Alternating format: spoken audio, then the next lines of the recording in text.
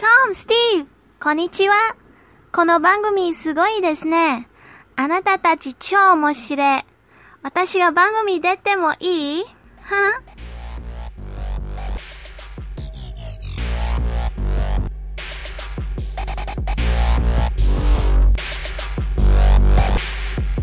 So let's get started. All right. I'm Tom Witham. I'm Steve Piles. And what's the name of this podcast? This is the Masters of Profundication. We put the fun in profundication. We are pro-fundication. Yeah. We're not anti-fundication. We're pro-fundication, yeah. I know what I'm saying there. I know It's there somewhere. the idea is definitely there. So what have you been up to since the last episode? Well, at the mutual place that we work together, I've been training at the new job. Yeah. Fun stuff. Yeah. Good. How Good. about you? Anything? I have a startling confession. Mm-mm. I have a something. I'm going to say something that is going to shock you a little bit. I think I've already guessed. I got you. We'll get through this together, man. Oh, wait, what? No, go ahead. I have found, at least for now, I have found a replacement for Clash Royale. Oh, my God. I know. I almost feel dirty saying it. Yeah, I have found a game on my iPhone that is taking me away from Clash Royale, at least for today. Today was the first day in months that I haven't had any chests to open up. Holy crap. Mm-hmm. There's some days where I feel like winding down with it too, so I kind of feel you. But if I was going to wind down with it, I would try hard not to replace it with something and just like wean myself off that entirely. That's the thing about addiction, though. You gotta Yeah, replace I it know. with something. you gotta do the methadone app before you can just go cold. That's right. The Suboxone. Yeah. Suboxone app. So I have found a game, and I came across it in I want to say it was a Verge.com article, and somebody was playing it. And basically this article was, I don't know why I'm doing this. I don't know why I'm so invested in this game because it's ridiculous.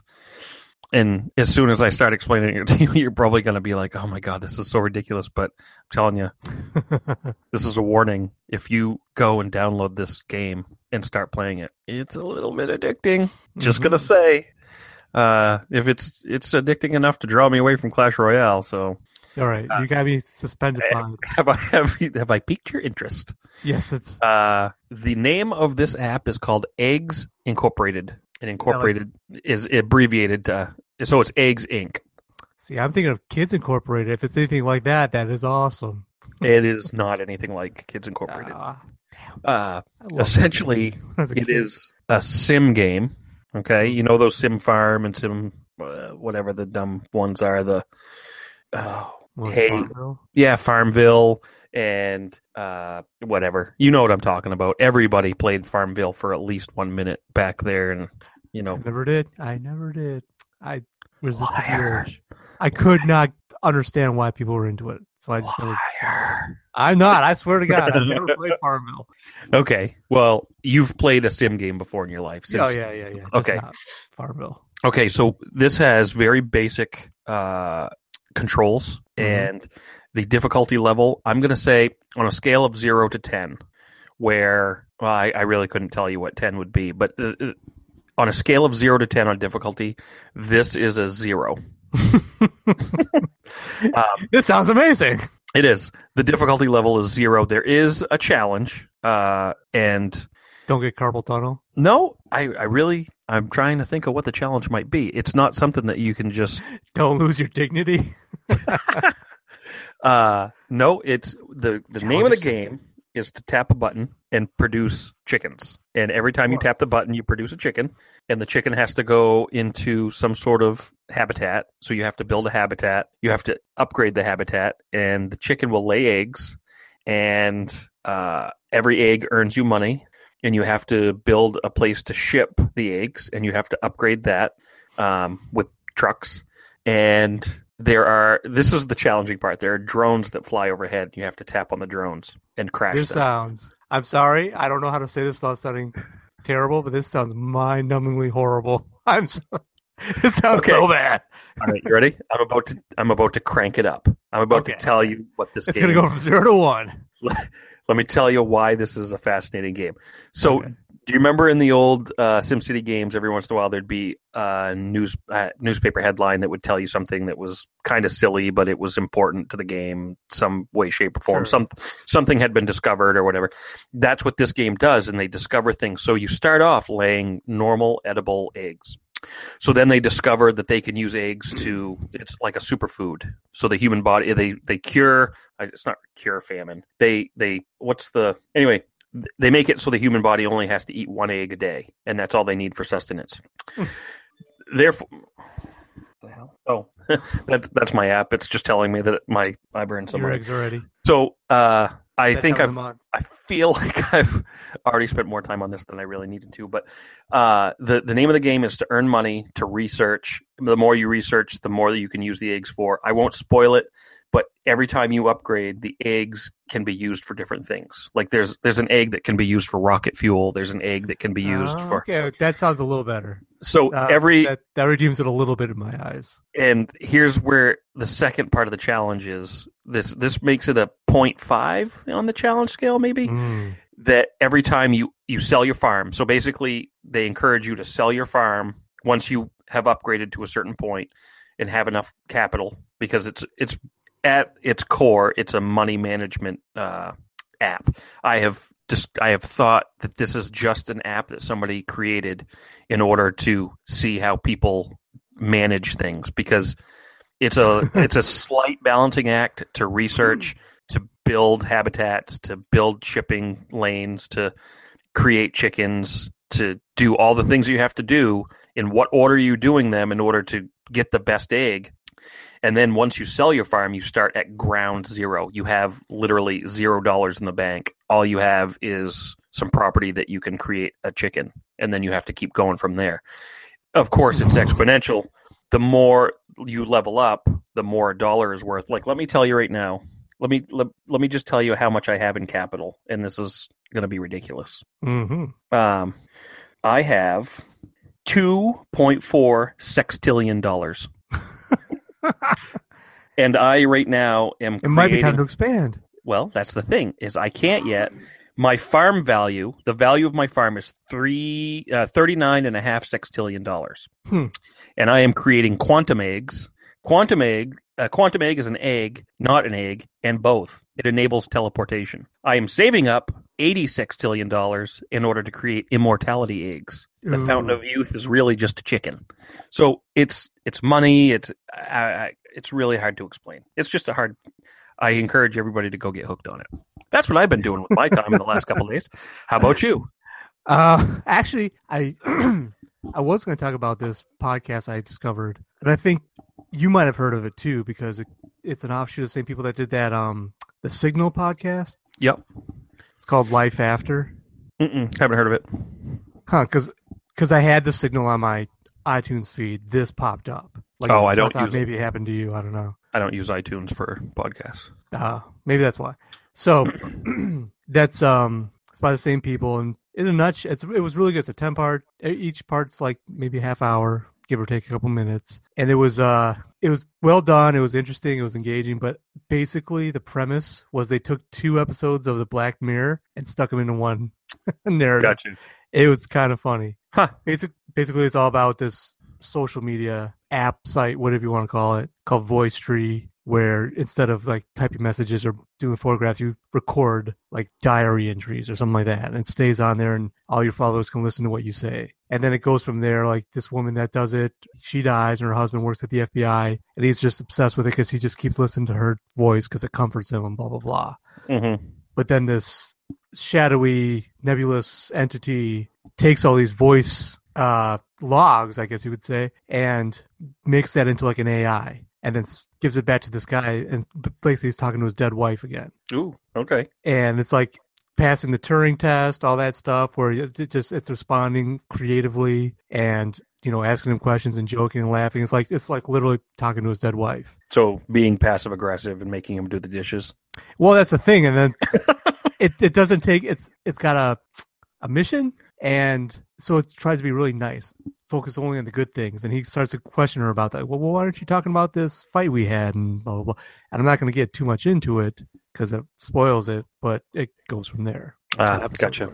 And you've listened to the whole thing? Yeah, and it was good. I liked it. Okay. It ended moderately predictably, I guess. It's not like a big twist. It was a little bit of a twist. I'll give it that. But it was I liked it. It was pretty good. So I would recommend it. If you're interested in AI, because the people use there's a afterlife, a little like roundtable discussion about the science and stuff like that behind it. That was led by Neil deGrasse Tyson. Oh. Scientific celebrity. So quantum physicist. Astrophysicist. Oh, okay. I'm trying to think of a quantum physicist. Heisenberg. Gonna get paid. Science, bitch. Right. But yeah, so they talk about, and all the main plot points are like scientifically valid, if not realized yet, type of thing. So, what was the name of it? Life After. Okay, I'll check it out. Speaking of the afterlife, are you privy to The Discovery, the movie that's coming out on Netflix the end of this month? Have you heard of it? That does ring a bell. What? It's got the guy from How I Met Your Mother, Jason. Oh yeah, the preview, the trailer had like no dialogue or something like that, right? No, I saw a preview that had dialogue, so I don't know if they did one that didn't have it. But essentially, but I did see a trailer for it. Yeah, Jason Segel, right? Yeah, Segel, and basically they discover the scientific proof of an afterlife. Right, so there are mass suicides of people trying to get to the afterlife, and then this revolves around a group home where people are trying to save people from suicide and stuff like that. Yeah, I remember. I do remember seeing the trailer. I probably will take a look at that. This month, a lot of stuff's coming out, though. There's supposed to be like Iron Fist, which is not exactly at the same level, but probably will still be entertaining. And well, they got Netflix got not shut out, not slammed. They got they didn't win an Oscar, and I guess Amazon Studios won an Oscar this time around, and I think it was a big enough deal to start lighting the fire under these other studios. Good. Netflix has 3 or 4 really good-looking movies coming out this year. The last one this year has Will Smith in it. Oh, I didn't prepare, so I don't remember the name of it. It's like The Blade or the something that starts with a B, but it's basically After Earth. Well, it looked like a which is just pretty much his career. So yeah, it kind of looked like a little bit of an I Am Legend supernatural feel.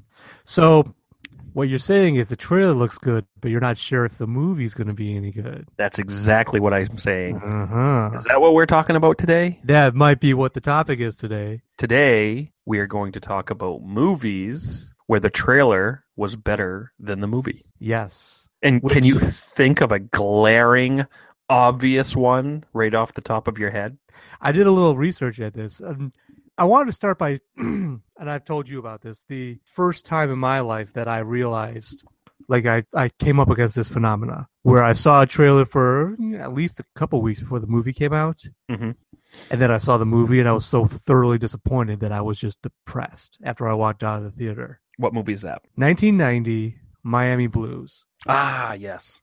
It was Alec Baldwin and Jennifer Jason Leigh, I believe. And I just to refresh my memory, I went on YouTube and looked at the original trailer. Yeah, it was everything I remember. It looks like it's going to be a pretty good comedy. The trailer makes it look funny. The trailer makes it look snappy and kind of upbeat and a little ridiculous, and it looked funny. I was 12 years old when it came out, 12, 13 years old.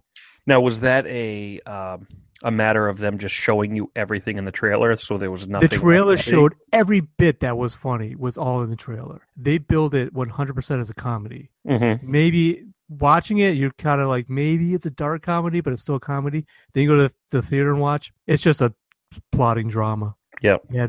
Every funny part was in the trailer, every single one, and that was it.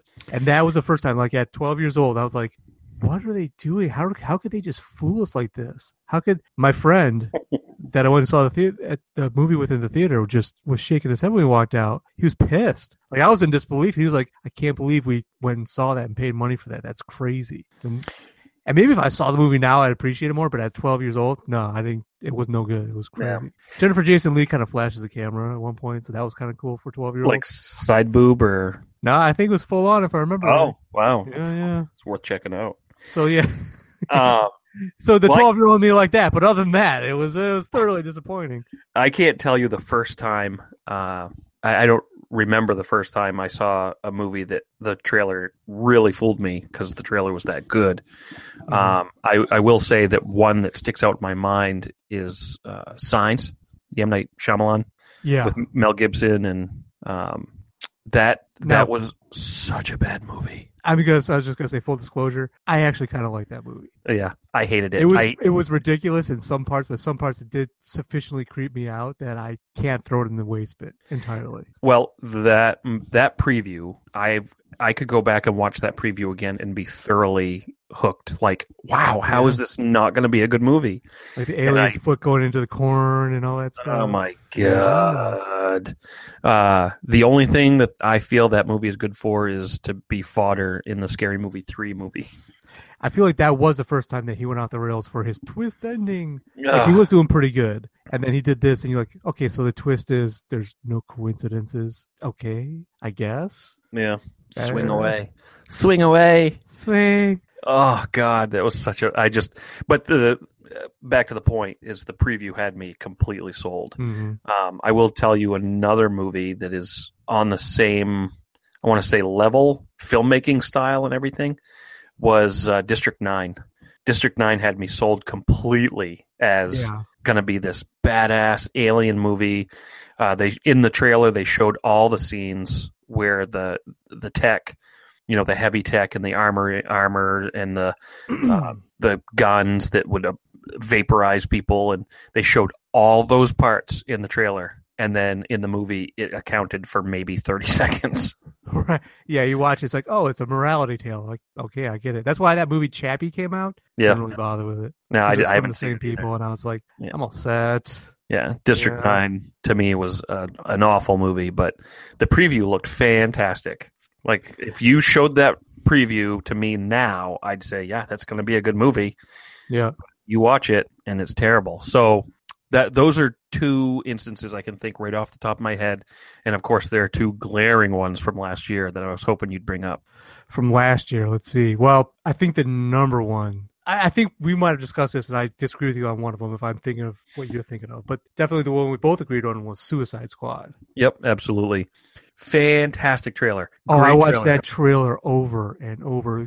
Just the way they paced it, especially the first one with the song about world laughing. Yeah, I started a joke. Yeah. Yep. And then it like kind of fades in, and the Joker's laughing in the background, and you got the characters going, "Oh no!" Like they made it played off so heavily that the Joker was going to be the bad guy. That wasn't a Joker movie? I know, right? It's almost like if you took the Joker scenes and eliminated them entirely, it wouldn't affect the rest of the movie whatsoever. No. Weird. No. Bad. I mean, I wasn't a big fan of Jared Leto's, I don't know, I heard it described as crunk Joker. The metal teeth, the tattoos. I mean, no dig against Leto. He's a good actor, but the whole gangsta Joker thing was, not that good. After, geez, why am I drawing a blank? I guess when they die, I just forget about him. Heath Ledger. Heath Ledger. Well, that's interesting you bring that up, because I think what the trailer did was it played on the hype that this is going to be another actor taking on the Joker role. Will he succeed or will he not succeed? And they used trickery in the trailer to show different things about the Joker that didn't actually exist in the movie. And I think we'll talk about this a little bit later, that they do use scenes in trailers that don't make it into the movie. We'll touch on that later. But what I'm saying is there was a fervor. There was a frothing at the mouth a little bit of people saying, I can't wait to see the Jared Leto Joker and see how it compares to the Heath Ledger Joker, simply because no human being could do it as well as Heath Ledger did. Right. So there was that. How do we introduce the Joker in a trailer to make people think, I have to go see this? I've got to see it. And I think that they were successful in the trailer, because it's a fantastic trailer. And the Joker scenes in the trailer were intriguing. When it was he pulls out, it looks like defibrillator paddles or something like that. And he's like, I'm not going to kill you. I'm just going to hurt you. Really bad. Yeah. I don't even. And that's the last scene where he's smiling over. You don't know who he's talking to, but you know they're going to get screwed over royally. They had to do what they had to do. The cutthroat, corporate apologist in me knows that to sell a movie to an audience where all the headliners are B-list characters that nobody ever heard of, like if people watch the cartoon, they knew Harley Quinn and they knew the Joker. Mm-hmm. And then it kind of trickled out that Batman was going to make an appearance. Wait, nobody knows Deadshot? Deadshot, Captain Boomerang. I mean, what was the guy's name? El Diablo. These are like the Enchantress. These are all characters that I'm a comic fan and I barely knew who they were. Yeah. You know, the wider audience couldn't give two shits, but this had Joker. This was the return of the Joker. Right. Remember the Dark Knight when everybody loved it, and you know that Dark Knight that you just watched out the movie theater thinking this was maybe the greatest depiction of a comic character ever put on celluloid or digital, I guess, whatever you want to say now. But okay, yeah. Well, you can have some more of it because it's Jared Leto or Leto, however you pronounce his name. He's a great actor. You remember seeing him in all these other things he did. He won Oscars or was nominated. He's going to do great with the Joker. No, just no. Have you seen a YouTube video that these two guys, I say two guys, it could have been a whole bunch of people, but one guy plays the new Joker, the Jared Leto Joker, and one guy plays the Heath Ledger Joker, and they face off against each other. Have you seen that? Was it like epic rap battles or something? No, it's they do it justice. That's the wrong word. Justice League? DC. They kind of try and do it legit. Yeah. So two Joker universes colliding, and it's actually really good. I mean, for two amateur guys playing these Jokers, special effects and the costumes and the acting and all that is good. I can't remember the name of it off the top of my head, but if you Googled the two Jokers battling each other, I guarantee it'd be the first video that came up, and it's pretty good. I think so, all right. So the Suicide Squad is the one that I knew we were both thinking of. Was the other one Batman, Superman? Yeah. See, now I'm going to disagree with you here. I agree that they tried to use the trailer to hype it all up, and it was a bag of shit movie. I agree with the bag of shit movie part all day long, but I don't know how to say this without sounding arrogant, but I was not fooled by the trailer. Right, and I thought it was going to be bad, and I was right. I'll say that you're probably in the minority because you know the characters inside and out. Like when you see Doomsday, yeah, you know what's up. When people like me see Doomsday, we're like, oh my God, what's that? I just did the math. I'll just say that. I was like, okay, this is going to be at best a 2.5 hour movie because that's what all these movies are now. So what do they got to do? They got to introduce the main. They got to do something about the characters. Like they're not going to have to do. I would have thought they wouldn't have to do Bruce Wayne's parents dying again, but I guess they did. So, but they're spoiler alert. Yeah, I'm sorry. Ooh, I should have said that. Anybody that doesn't know Bruce Wayne's parents die, probably not interested in Batman versus Superman.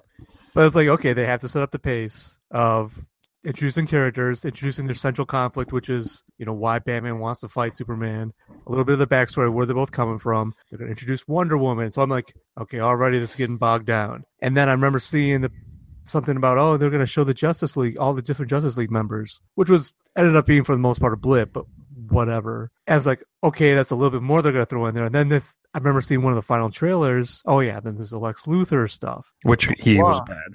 He was supposed to be another Joker, and they just bottomed out on that one. Yeah. But then I saw one of the final trailers, and it's all of a sudden, boom, there's Doomsday. I'm like, oh yeah, this movie's going to suck.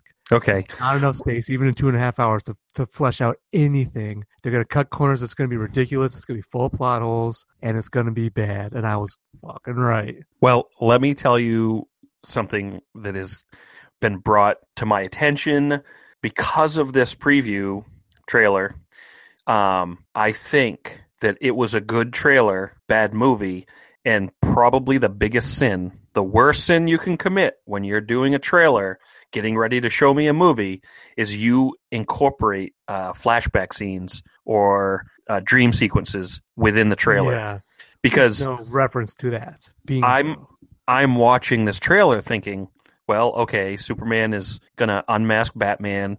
Superman's henchmen or followers or whatever are going to be holding Batman against his will down in a tunnel in the desert. And, like all those were dream sequences. Those were, they weren't real. They weren't part of the movie. So yeah, now you remember why I said I hate dream sequences with a passion. I hate them as well. But so much. But when used in a trailer, when you're watching that trailer, all that stuff is just turds. It doesn't even count. You have no reference point. Yeah. You have zero reference point, and it's a trick. It's a trick. The whole thing is a trick.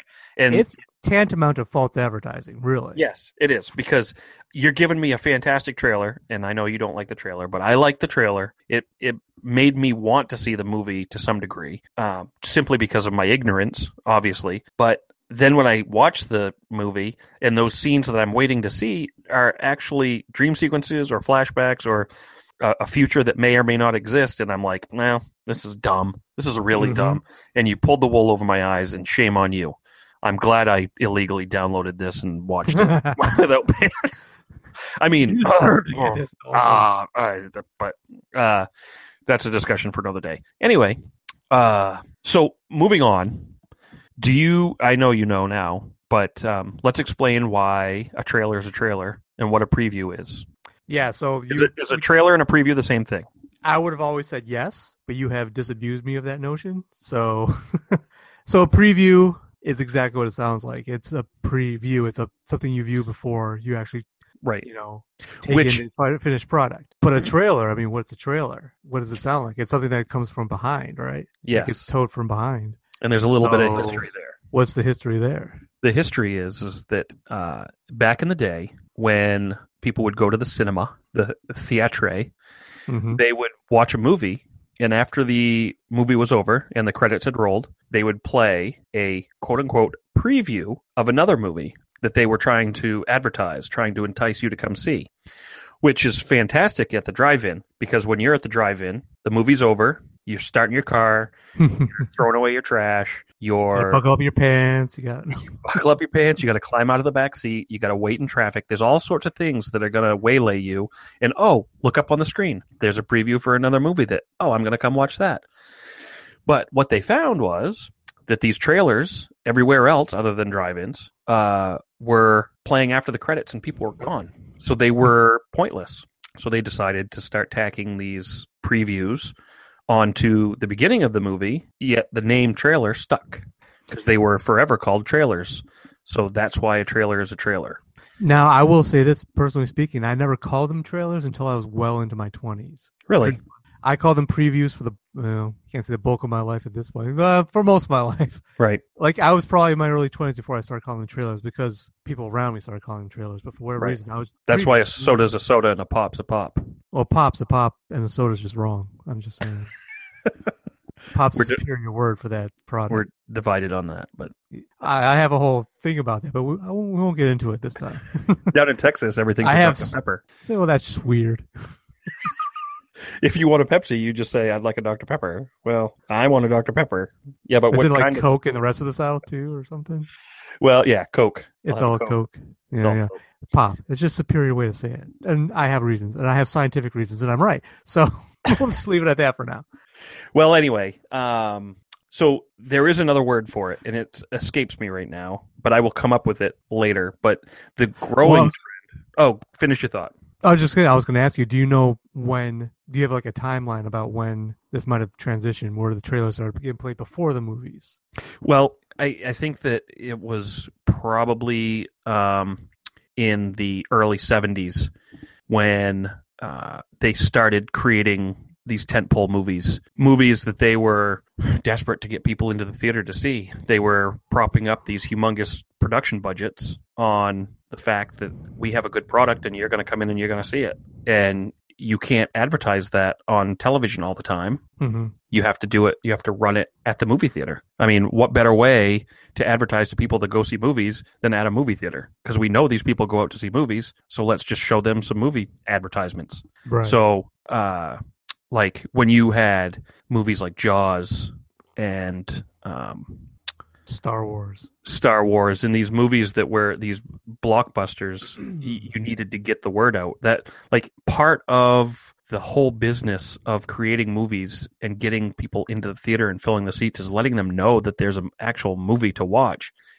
There's more than just a handful of movies that slip under the radar all the time simply because nobody gets to know that they're there. And these movies end up in Redbox. They end up on Netflix. They end up, nobody knows that these movies are out there. I'm trying to think of a good example. Just peruse Netflix right now. Just stop what you're doing.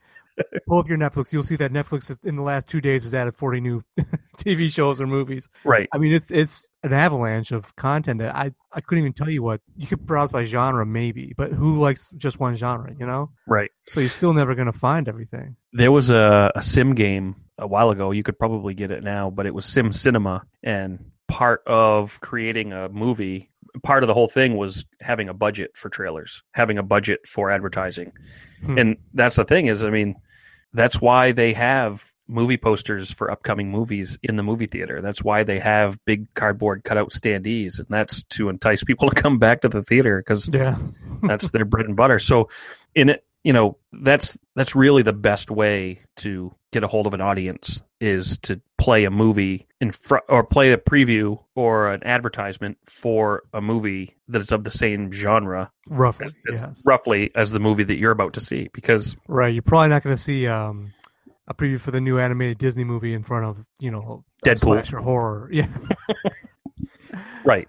So that I don't have a day, I don't have a year that actually happened, but it was a trend. It was a thing that they did, and through their own science, their own numbers and data, they figured out that people weren't coming back to the theater to see these movies that they had never heard of because they didn't stick around after the credits rolled to see the preview. Mm-hmm.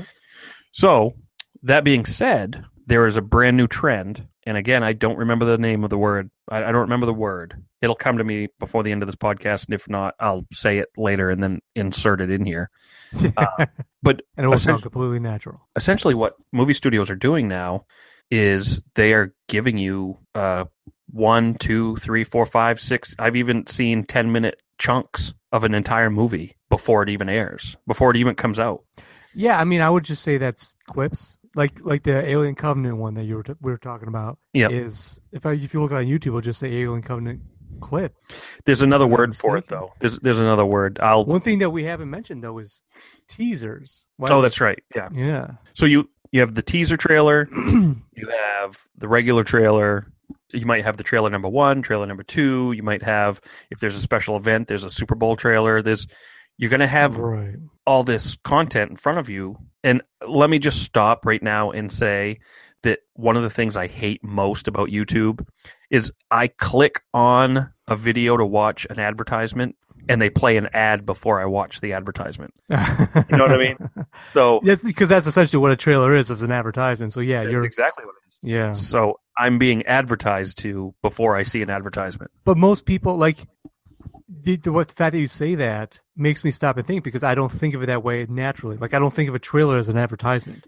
Right. Like, okay, one thing I wanted to mention when we decided to talk about this topic is, like I talked about the first time the trailer was disappointing to me, but I'll tell you the first time I was aware of a trailer hype, like where a trailer came out for a movie and it was just the trailer itself was so hyped and so crazy that might have been a production in and of itself. And that was the Phantom Menace trailer. Absolutely. Because I remember at the time reading news articles of people who, because this is when it came out, you know, there was an internet, but there was no YouTube. Google wasn't really, you know, finding ready-made, you know, video content was for most people not that easy. So they would actually leave work, go to a theater to buy a ticket for a movie they knew was going to play the new Phantom Menace movie, the Phantom Menace trailer, and stay and watch the trailer, get up and go home. Because all they wanted to do was see the trailer. Yep. They wanted that thrill, that tickle of nostalgia, that thrill of anticipation. It was like going in there and getting a little needle in your vein real quick. Little slap in the face, little shoot up, and then boom. A hit of dopamine. Little hit of dopamine. And then you go home. Look at the Force Awakens teaser. That thing dropped like a nuclear bomb when it hit, you know, when it came out. There were videos of people's reactions to the Force Awakens trailer. Yes. So, watching people have tears in their eyes, jumping up and cheering. And I have to admit something right now is I am that guy that has to be in the movie theater before the previews start. I have to watch the trailers before a movie. And I find them to be small chunks of entertainment. I love trailers. I love them. If I miss the trailers, I'm upset. I'm with you. Agreed. And they are little mini productions all by themselves. It's just a fact. They have the voiceover, they have the cinematic score, they have clips, They have things that you're gonna. I mean, they know what they're doing. They know what they're doing in order to get you to come back and see that movie, and to get you excited to see a movie. The only problem with that is sometimes, not a lot of the times, or not all the time, I guess, but they include images and scenes in trailers That don't make it in. that don't make it into the movie.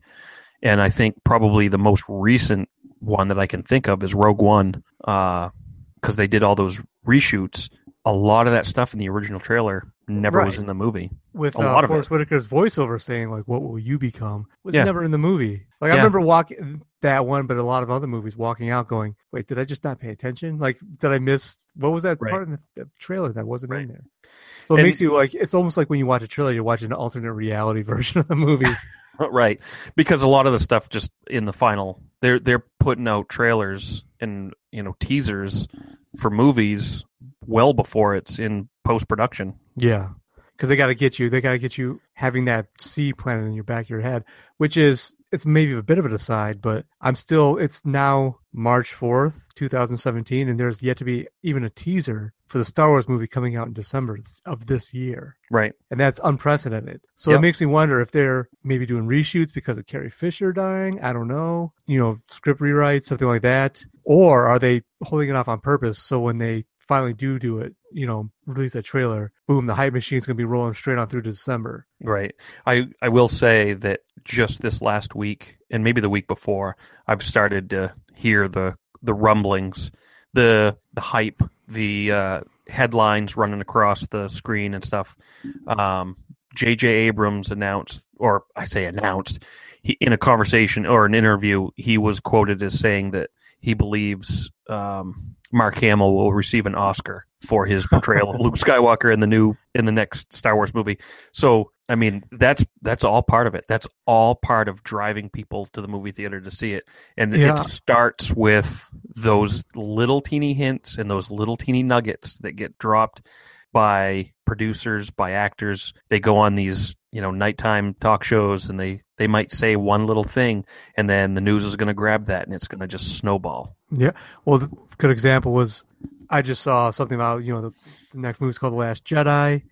Movie posters for that have come out, but when they translate to another language, Jedi is plural. Because some, Jedi in English, you could say singular or plural, and there's no indicator with the phrase Last Jedi. But in French or Spanish, because of the way they do their los and las and zigzag walboo, I'm sure that's in like German or something, right? So you got to put a das. it's plural. Yeah. So yes, like little things like that. Those nuggets they put out there. They did that on purpose. They wouldn't release that stuff if they didn't do it to whet your appetite. Like I could see at this point them actually do like J.J. Abrams actually doing a press release just to announce when the trailer is going to hit. Like I could see that happening. Yep. I believe it. I absolutely believe it. That's But that's the machine that we're all part of now. back to what I was saying before about them releasing large chunks. They just did a 1-minute video or a 1-minute clip of Beauty and the Beast before it came out in theaters. Yeah. And it was essentially the song Belle from the original movie where she's introducing herself to the town and singing and stuff like that. And I thought Emma Watson did a terrible job. And I purposely avoided posting that on Facebook simply because you don't want to get assassinated. yeah, because there are so many fanboys and girls that love Emma Watson. They love Beauty and the Beast. How could this not be a match made in heaven? Yes. And I'm watching that 1-minute clip and I'm like, Yeah. I don't want to see this movie at all. This 1-minute clip actually ruined the movie for me because it was that bad. She gave Belle like no life at all. It was so wooden and so the look on her face was just it wasn't Belle from the cartoon. See, and you got to wonder who's in charge of that, right? Like they should have this down to a science, right? Like, okay, this is what people want to see. We're going to give them this, blah, blah, blah. So if the trailer's that bad and turns you off, and that's the best of what they chose from the movie, Right. it does not bode well at all. No. Well, So- there's this one coming out, just really quick. The last time I saw something in the theater, there's this animated movie coming out about a baby who's a gangster or something. Boss Baby. Yeah, that's it. That looked terrible. Like I remember actually sitting in the theater and people around me going, "Are they kidding me?" Okay, time out. Okay. Yeah. Clearly not made for you. No. And I'm not saying that. I like some of these animated movies though. Like Right, and the you're Frozens, the Zootopias. you're the They're guy, supposed to be on a level, but you're not their target audience simply because I can tell you this, that both my kids have seen it and they are salivating to see it. oh my god. Neither like when they watch that preview, they are just glued. Like But we've it's- watched that runs at the beginning of the Trolls Blu-ray. Yeah. And they want to watch it before they watch the Trolls movie every single time. They want to see it. Well, but that's a good indicator of how they're starting to drop the ball on this stuff, because that's the best what they put in there. And the beauty of all these animated movies up till now, because this is like a definitely like golden age of animated movies, is that it appeals to adults and children. Like children love it, and adults are saying like, "Wow, this actually looks like it might be pretty good." Like the trailer for Zootopia, Mhm. with the sloth at the DMV. I laughed out loud when I saw that. I thought that was actually pretty clever. So I'm watching this. I'm like, wow, this looks terrible. And all the adults around me are like, what are they thinking? Sure, kids might love it, but this is an indicator that the trailer has not done its job. It's not, somebody dropped the ball on that one. Right. Somebody did not put the best face forward. And I have a feeling, maybe I'll be wrong, but I'm going to predict right now that it's going to be a flop. Ooh, I know it's strong, big but prediction.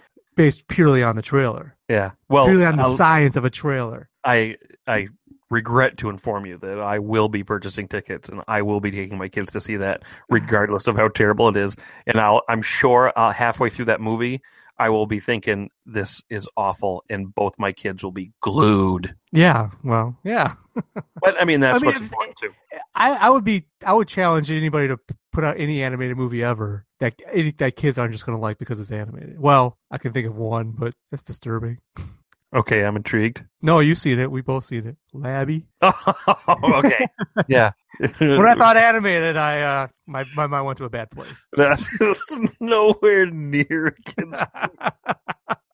That's not anybody's movie. Yeah.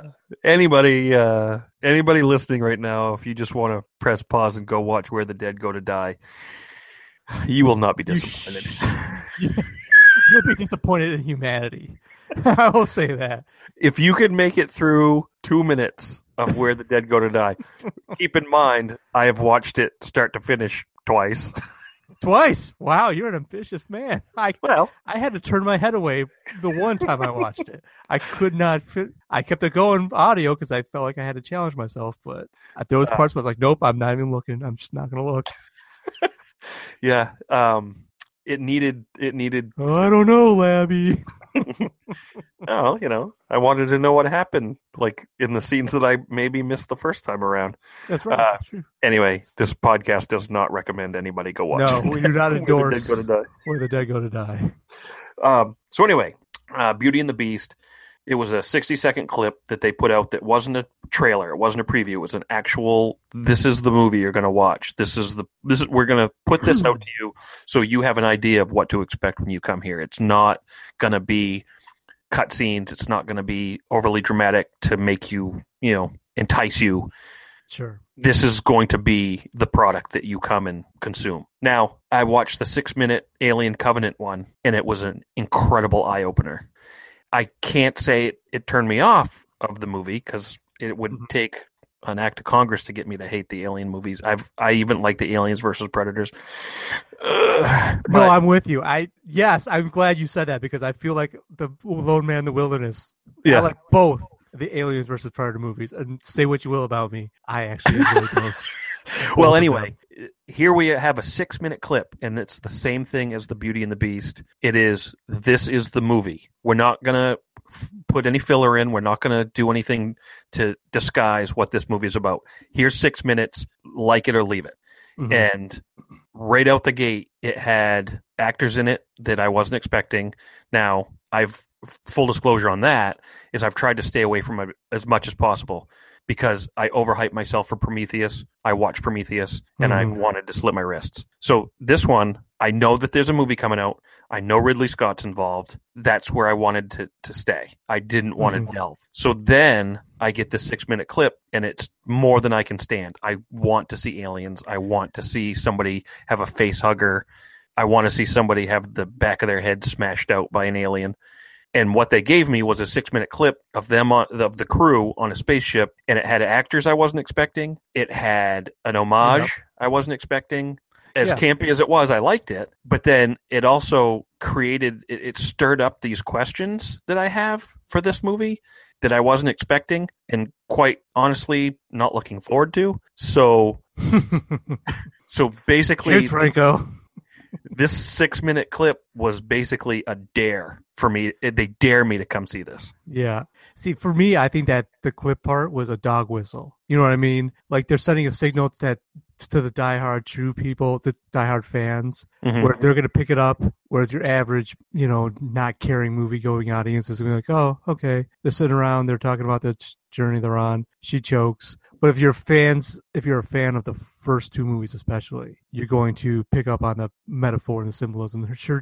Her choking is just like, what was the guy's name? Kane. Yeah, when he has the first chest buster. Yeah. They're sitting around the table eating. And that was a flag wave, and that was a signal saying, look, we get it. We know Prometheus. We dropped the ball on that one. Give us another chance, and we're going to impress you. We know where you liked it. Can I drop a factoid? Sure. Okay, factoid. The actors in that scene in the first Alien, when the first chest burster comes out of the guy, the actors had no idea that was going to happen. Oh, really? They knew something was going to happen. They had a basic understanding of the mechanics and what was going to happen. They had no idea of the blood, the terror, and all that. So all those reactions that you see of the chest burster coming out of the guy are all like legitimate fear and terror. Nice. Yeah. So basically, I like to listen to DVD commentary, and but anyway, a little factoid. Sorry. No, that's pretty good. So if we taken this, I actually, one thing I wanted to try to get into is kind of reversing this, because we've been talking a lot about good trailers, bad movies. But I remember when we discussed doing this topic, I want to challenge you to think of bad trailers for good movies. Like the trailer didn't wow you or misrepresented the movie, but you saw it anyways at some point, maybe not in the theater, and you're like, wow, the trailer did not do this thing justice. This trailer dropped the ball, and the movie was great. The number one movie that I can think of that they did that was WALL-E. See, I never saw WALL-E. You really should watch it tonight. It's that good of a movie. It is. I really can't describe the good things of it. It's just that good. It's a Pixar movie and very well done. Yeah, I know the gist of it. I never got around to seeing it. It's good. I kind of told myself I should, but I never did. You really should watch it. I mean, certainly not make it your priority, but you should watch it. Anyway, the preview for it is a shot of the stars and a napkin and some doodles on a napkin, and it's essentially the writer's dialogue talking about how they came up with the idea of WALL-E before they came up with Toy Story, before they came up with any of these other Pixar movies. They had the idea for WALL-E, and they finally had the opportunity to make it, and it didn't really make me want to see it at all. Right. It was a terrible. Yeah, it was a terrible trailer. And it didn't make me want to see the movie, but when I saw it, it was a really good movie. WALL-E is fantastic. See, that's funny you mentioned that, because I just random Google search. This is hardly scientific, but a list popped up: movies 10 terrible trailers for great movies, and WALL-E is on that list. I would agree. That's the only one that really comes to mind. But I'll tell you the one that I remember I always go to, and I've told you this before. I can't remember the trailer per se.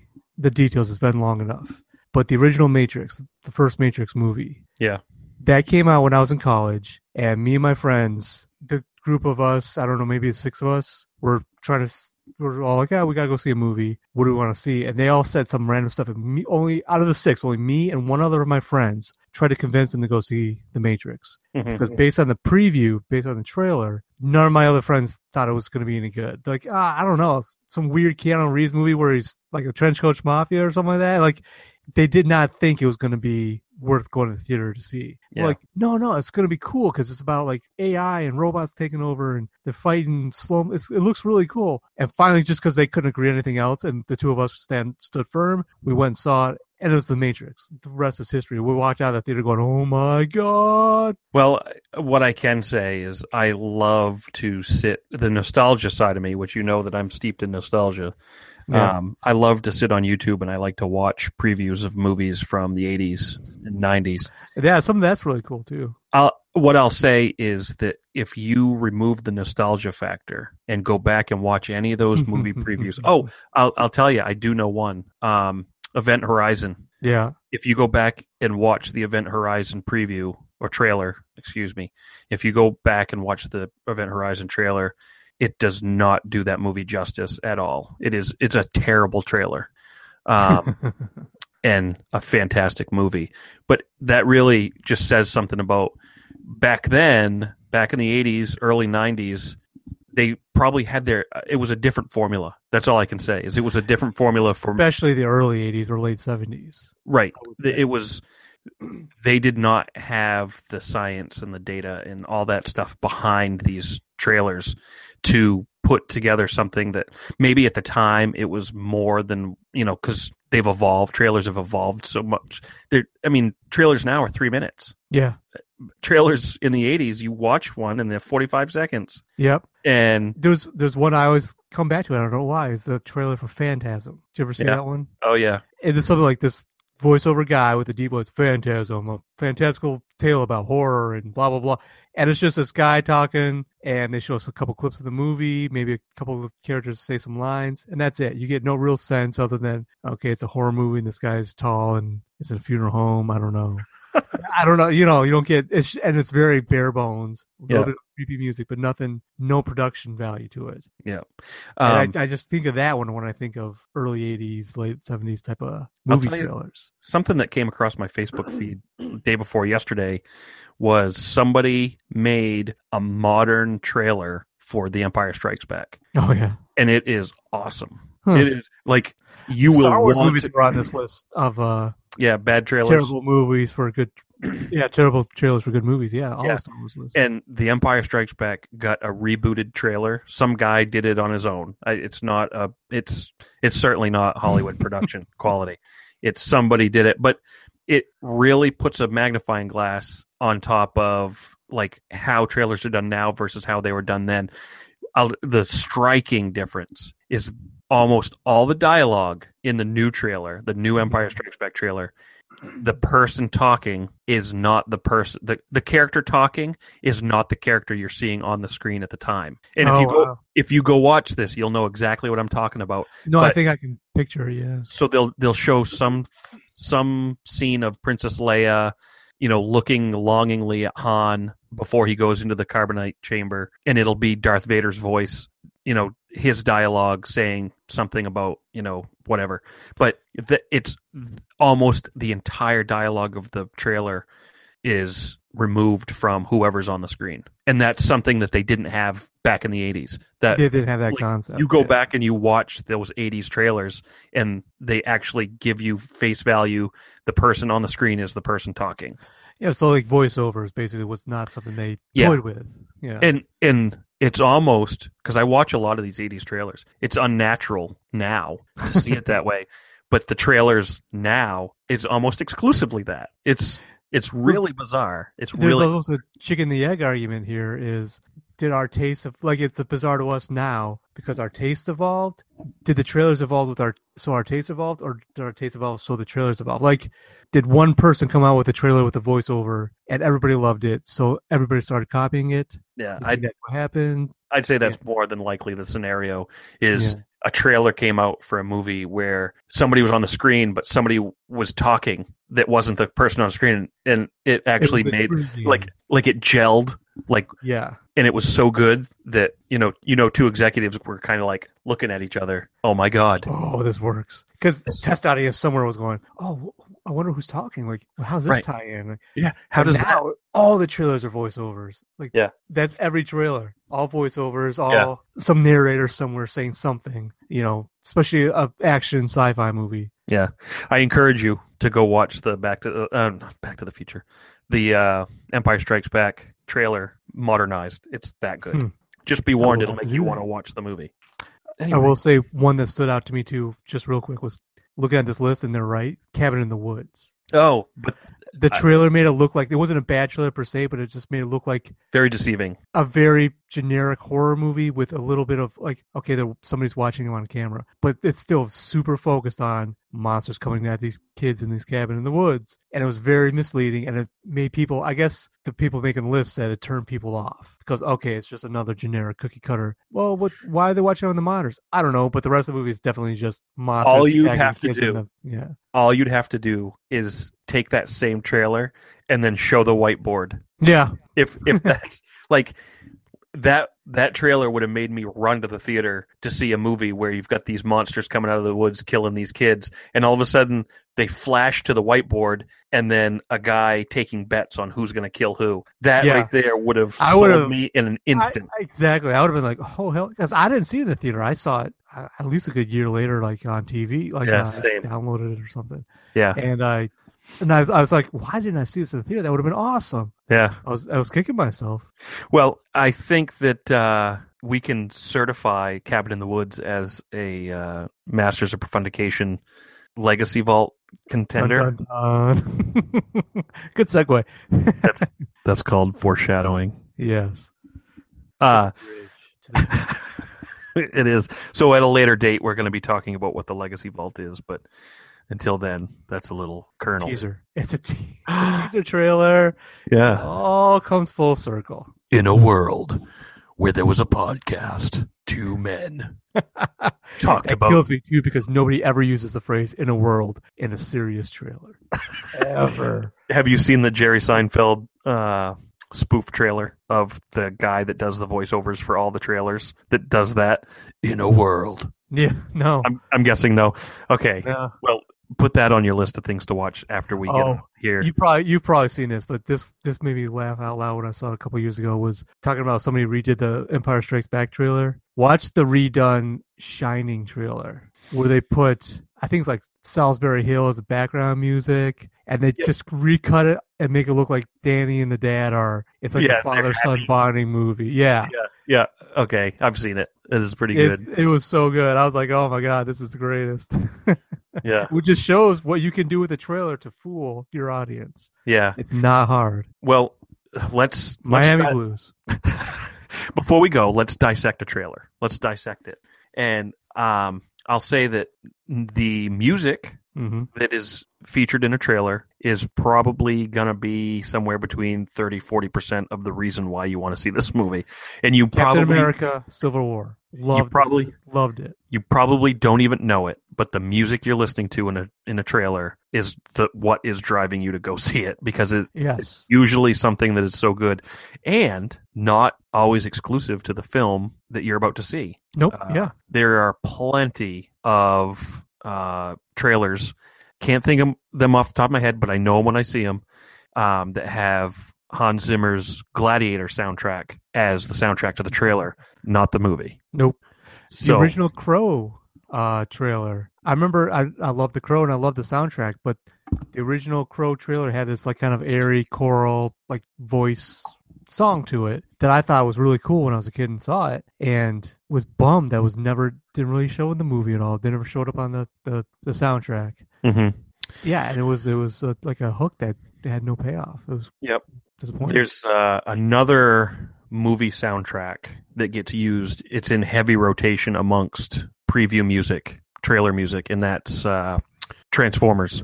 That first Transformers movie had a soundtrack or a score that was fantastic. It was really, really, really, really good. It's bumming me out that I can't think of the guy's name right off the top of my head, but you'll catch that in a lot of trailers nowadays. Well, I know, like even something like sounds, like the Inception sound, that they got repeated for years in so many different trailers. Yeah, and it was used a to lot. good effect in a lot of them, but it just started becoming perfunctory. Right, it's pacing, because we've got to. It's a lot like a song, something that is going to build you up, and then give you a big. It's going to always build you up and then let you down. Why do you do that? Around. Why do you build me up? Buttercup, baby, just to let me down. Steve Jablonsky. and I'm not going to play it because I don't want to have to pay for it. No, it'll be worth it. Yeah, Steve Jablonsky is the guy that did the original Transformers score. And I tell you what, I don't remember any of that. it's good. If you check it out, you will not be disappointed. But so what are we getting in our trailers? We're getting the music, not always from the movie. We're getting sound effects or some sort of pacing beat. Mm-hmm. We're getting images and video from the movie that may not necessarily be in the movie. Might be a deleted scene. It might be just something that they thought added to the movie, but cut at a later date.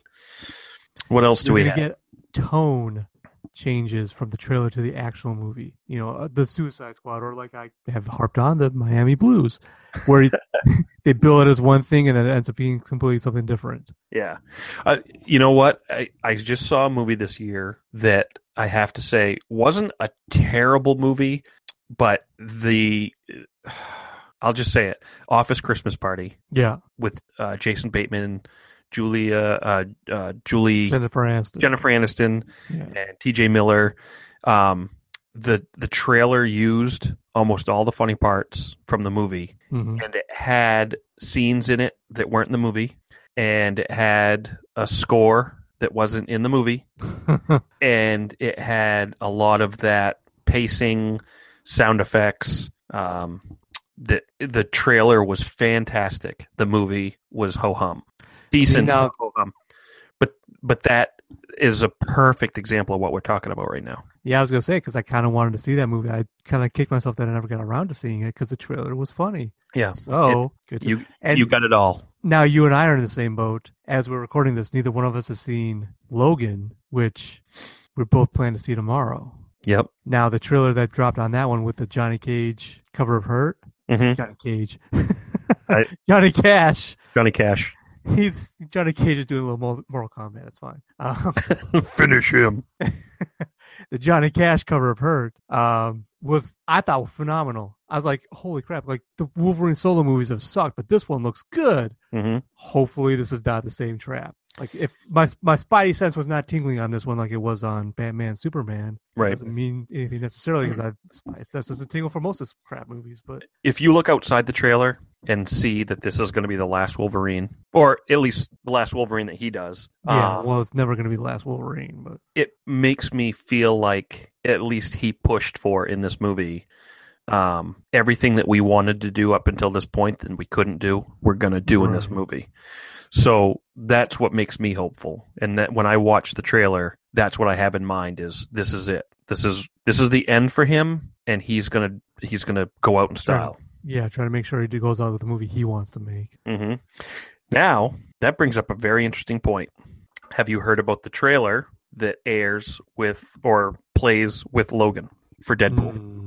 Oh no, I have not. Okay, there is a trailer for Deadpool 2 that plays before I don't know where the news has said that it is either before or after, but it is a preview for Deadpool that includes it's like a 3-minute thing that is absolutely hilarious. I've watched it already. It's on YouTube. And it's not from the movie. It's basically Wade breaking the fourth wall to tell you to go see this movie. And it rips from other movies. It spoofs other movies. Superman. It uses the music from Superman. It features Deadpool getting into a phone booth to change into his Deadpool costume. And it is absolutely fucking hilarious. Nice. Yeah. See, I never heard a thing about that. That's weird. Usually you can know it. Well, I got my finger on the pulse, you know. You're in the know. You're in the Hollywood vein, as it were. But anyway, I watched it, and it's worth checking out. All right. It's very funny. Maybe I'll avoid watching it so I can get that little thrill of actually seeing it in the theater. Oh, yeah, I suppose. Although it's one of those things that once you watch it, you're going to want to just play it again immediately. It's that funny. But it's a good example of them playing us clips, not an actual preview of the movie. This Right. is not stuff that's in the movie. Maybe we're entering the era of the post-trailer trailer, where they're not even going to bother showing you what the movie's about. They're just going to throw something pithy in there to grab your interest and get that name of that movie in your head, right? It would create a buzz. I would agree with Yeah. that, except for the fact that Deadpool is its own Deadpool. But it's its own thing now, but maybe it's a trailblazer, huh? That's true. That's Yeah. true. I don't see any serious movie breaking the fourth wall to encourage you to go see a movie. That being said, the Wall-E trailer was just the producers talking, Yeah. voiceover. So you never know. This could be a trend. But there seriously is a trend of them giving us chunks of the movie to watch before it comes out to kind of wet our lips. Which is the Wet our thing I whistle. think can only really happen now with the fact that everybody's on internet all the time. Like if you're in a theater, you're not going to sit still for a 6-minute clip preview. Right. It's going to feel like an eternity. But if you're just sitting there, watching it on your computer or your tablet or scrolling through Facebook, it pops up and you're like, oh yeah, I'm just taking a dump, so I got time to watch this. That's fine. And if you're taking a dump in a theater, you got other issues. So it works at home. Right. Every time I do it in a theater, people look at me funny. I don't judgmental pricks. Yeah, I don't know what's their problem. So I think that has been a fantastic rundown of trailers. Good, bad. Good trailers for bad movies, bad trailers for good trailers for movies, good vice movies. versa. Some stuff there to check out, and I think that's great. It's good, All unless right. you had anything else to add. I can't think of anything offhand, so we could move into the trivia question. Oh, you want to do trivia? Yeah, I got Well, a you- trivia question. I want to do some trivia. You've set the bar pretty low for me by saying it's an easy one. So It should be. It should I be an haven't- easy one. I don't think I've gotten a trivia question right so far. Oh God, I'm gonna have to humiliate you when you don't get this one. Not on purpose. I'm sorry. I apologize ahead of time if you don't get it. 'Cause Okay. I should have said it's gonna be an easy one if you then set your expectations. Well, Give me yours first. Give me yours first. Okay, all right. I will give you mine first. What is? Wait, I did that joke last time, I think. What is the most efficient food source? And I will clarify. Most calories produced per acre, Okay. and Quinoa. well, that wouldn't be true. But Yeah, so that was a joke answer. I totally didn't mean that for. yeah, I know. Most calories per acre with the cheapest cost. The most Okay. efficient food source. Hmm. And I can see you're struggling. I'm gonna just say wheat. Right? It is Grain. not- it is not wheat. However, wheat is on the list as one of the ones right up there. But Corn. corn is number 2. Okay. All right. Beef is not. Beef is pretty No. low. Which Beef is super inefficient. yes, Like there's been studies that done this that if the entire world became vegetarian, there would be no like famine, no world hunger, nothing like that. yeah, Like seriously, like I know. But they're also raising cattle and for meat is just so inefficient use of the land. Having said that, I'm going to eat a burger every day. as I was forever. going to say, if the cows went away, the burgers go away. Yeah, There's no way I'm buying a goddamn quinoa burger. I live in America. I can eat a burger. I'm going to eat a burger. My forefathers, my ancestors died, so I could eat a burger every day and die of colon cancer. So eat Okay. it. All right. Well, I'm going to give you a hint, and this is going to give it to you. Okay. And I'm gonna wrap it up in a little pop culture bundle. Okay. Not bundle. I'm going to wrap it up with some pop culture wrapping, some wrapping paper. Some pretty bow of pop culture and profundication. The botanist in the movie The Martian got it correct. Oh God! All I remember is he used human feces to grow his crops. Yeah. I'm focusing He on had- the wrong thing. He had one crop to grow. Yeah. Potatoes. Yes, potatoes Potatoes. Yeah. it came Potatoes. to me. are the most efficient food source. So delicious. most calories per acre. You ever eat a raw potato? Just put some salt on it. It's Oh, delicious. Yeah, no, I'm not doing that. All You right. You also eat an Yeah. orange like an apple, peel and It's all. also delicious. Lemons too. Can't do it. I just can't bring Oh. myself to do it. You ever want to be a cheap source of entertainment for a table at a restaurant? eat the citrus fruit out of people's drinks. That'll get you. You'll get some attention there. No, I learned that as a teenager, and I just stuck with it for the rest of my life. I'm good. All right, hit me with your trivia question. Okay. What literary character has been depicted on screen, like TV and movies, the most? That's it. Okay. Classic literary character has been depicted the most in movies and TV. I'm going to take a stab. Yeah. And it's going to be my first guess. Okay. So don't give it to me if I'm wrong, so I can get some clues. I'm going to say Ebenezer Scrooge. You're wrong. Oh. I'm sure that's up there, but it's actually not on the list I'm looking at. Literary classic.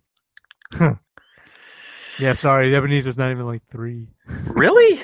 Yeah. Ebenezer Scrooge has been okay. What's the question? What literary classic has been represented on screen? On TV or movies, yeah. The most on screen. I can't believe it's not Ebenezer Scrooge. I can't believe he's not. When I tell you, you're gonna kick yourself. It's kind of 2 answers, although technically there's like one definite answer, but it's divided in such a way. I'll say this, okay. The Grim Reaper.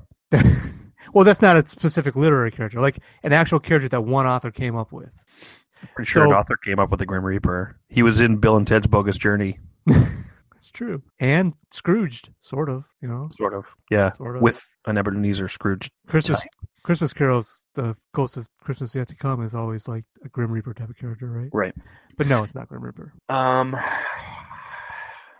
So it's divided? I don't know. Well, they could say, okay, one of them is human and one of them's not. They're still both fictional characters, but one is like a human character, one's not. Jekyll and Hyde? You're getting closer. Think 1800s Victorian type of, for both of them, really. You know? Yeah, I think for both of them. Phantom of the Opera? No. That would be no way. And I don't know. That's a play. Think of it this way: this character spawned an entire genre of movie, at least movie and TV, really. Like this one character. So you're like right on top of it. Dracula. Yes, there you go. Oh, okay. Yeah. All right. Okay. Dracula is the non-human character that's appeared most in any work. Sherlock Holmes is the human character that's appeared most. Sherlock Holmes edged out Hamlet, which surprised me. Like Hamlet's number 3. I'm shocked that Ebenezer Scrooge isn't up there. I'm sure if you made like a top 100 list, it'd be like top 10 easy. But yeah, Dracula is over and over and over and over. I mean, from everything from movies to like freaking Three Stooges and crap like that, you can't avoid it. I mean, anything that has vampires in it is going to throw Dracula up eventually. Mm-hmm. Like Blade, the Blade trilogy movie. The third one had Dracula who wasn't Dracula, you know. Yeah. Vampire Slayer had Dracula in it. I mean, Dracula is just going to... And you know why? Public domain. Nobody has to pay for him. Yeah. Just like Sherlock Holmes. Nobody has to pay for him. He's going to show up in everything. That's true. That's an interesting question. That's a good one. Yeah. I'm so far batting 0. I think I've gotten 1 so far, so I'm not doing too much better. You got the first one. I got the first one. I think that was it. Olympus Mons. Olympus Mons. Not as opposed to Venus Mons, which is a much better mountain. Look it up. Well, I'm just thinking of Bananarama, Venus, their mounds. It's very related. Well, they have Mons. Big 80s Sometimes Mons. you feel like a nut, and sometimes you don't. It's pretty close. Oh, damn it. That would be a good catchphrase to close out with. Sometimes you feel like a nut, sometimes you don't. This is Bob Scully signing off. All right. Well, we'll say goodbye. And until next time. What's going to be our topic next week? You want to... Next time, let's see. I don't know. We'll have to discuss it. We'll discuss it. So all right. It'll be a surprise. It'll be a surprise.